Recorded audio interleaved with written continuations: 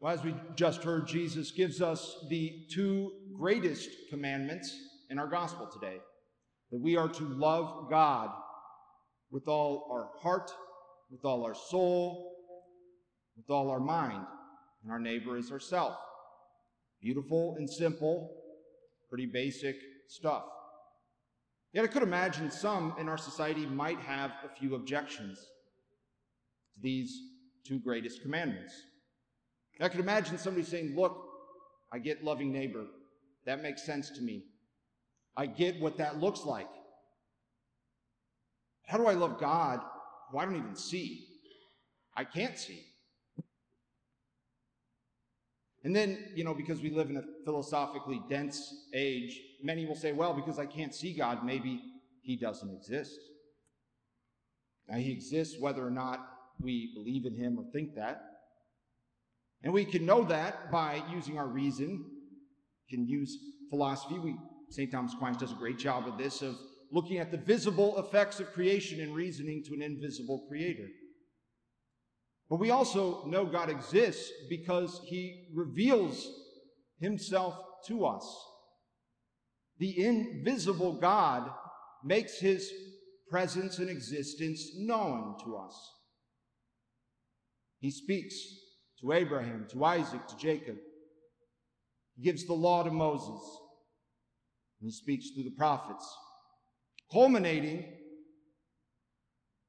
with the incarnation, when the eternal Son of God became man.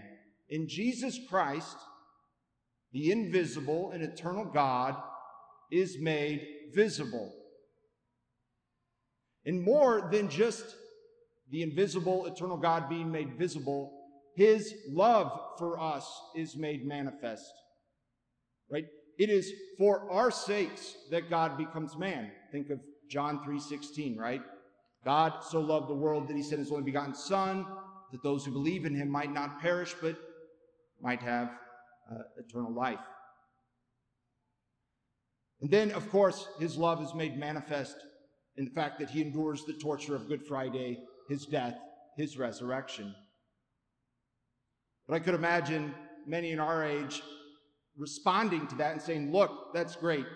I don't live in Galilee or Jerusalem in those 33 years Jesus walked the earth. So you're still asking me to love a God that I can't see. How do we respond to that? Let's say you can see him, just need the eyes of faith to it.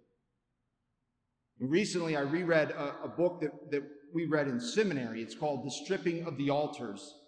And really it's a book with two parts. The first part is about late medieval piety in England, when England was still Catholic, and in fact it was a deeply Catholic country until Henry VIII imposed Protestantism on it. And so second part of the book, it's called Stripping of the Altars for a reason. It's about Henry VIII imposing Protestantism on him and subsequent monarchs doing that.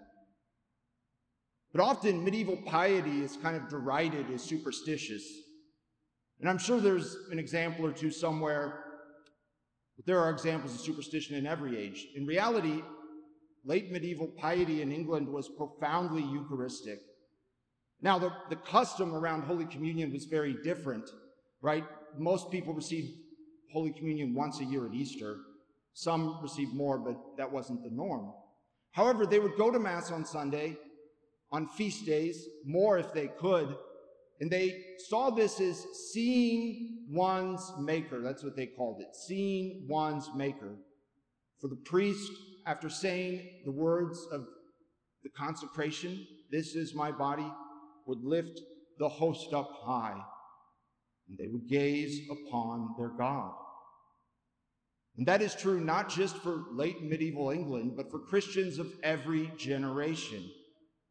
Jesus Christ institutes the Eucharist to give us this sacrament of his abiding presence, so that the invisible and eternal God would be made visible.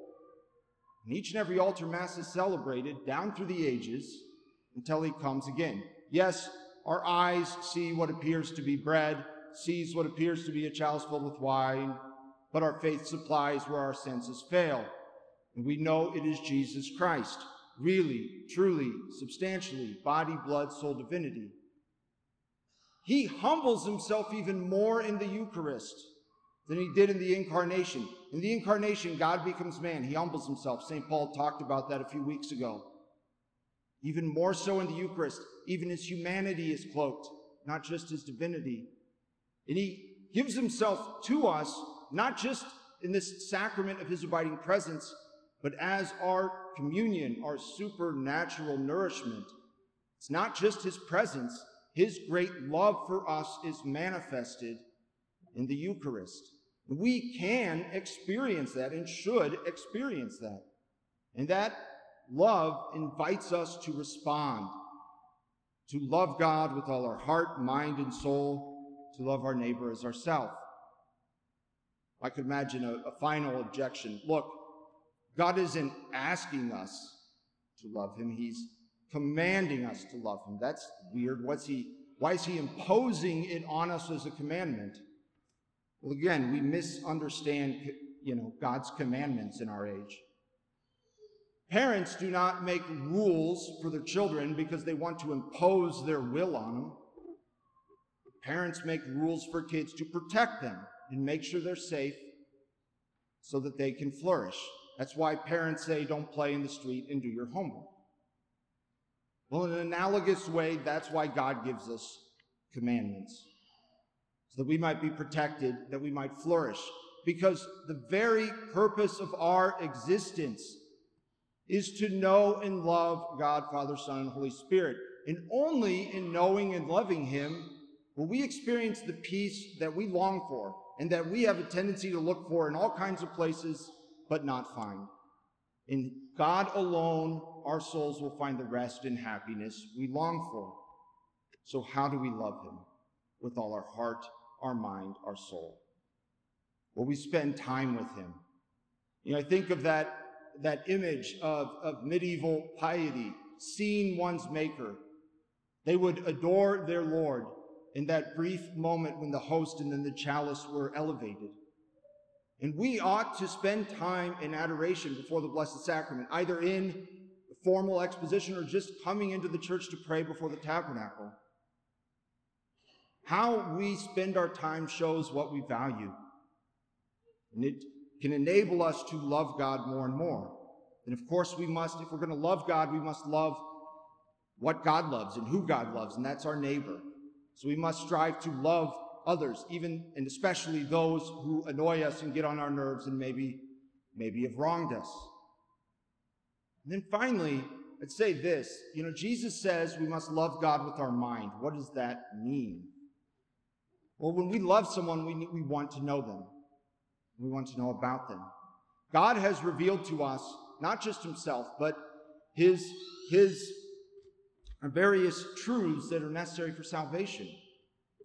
Part of having a relationship with God is engaging with the content of divine revelation that he revealed for us out of love for us.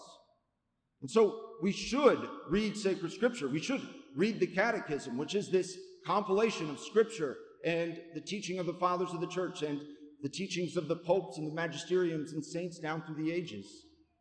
We should want to know that and then conform our life to it. Let us pray that we grow in our love for God and neighbor so that he can make us into those saints he created us to be, and we can experience the happiness and rest we long for in his kingdom for eternity.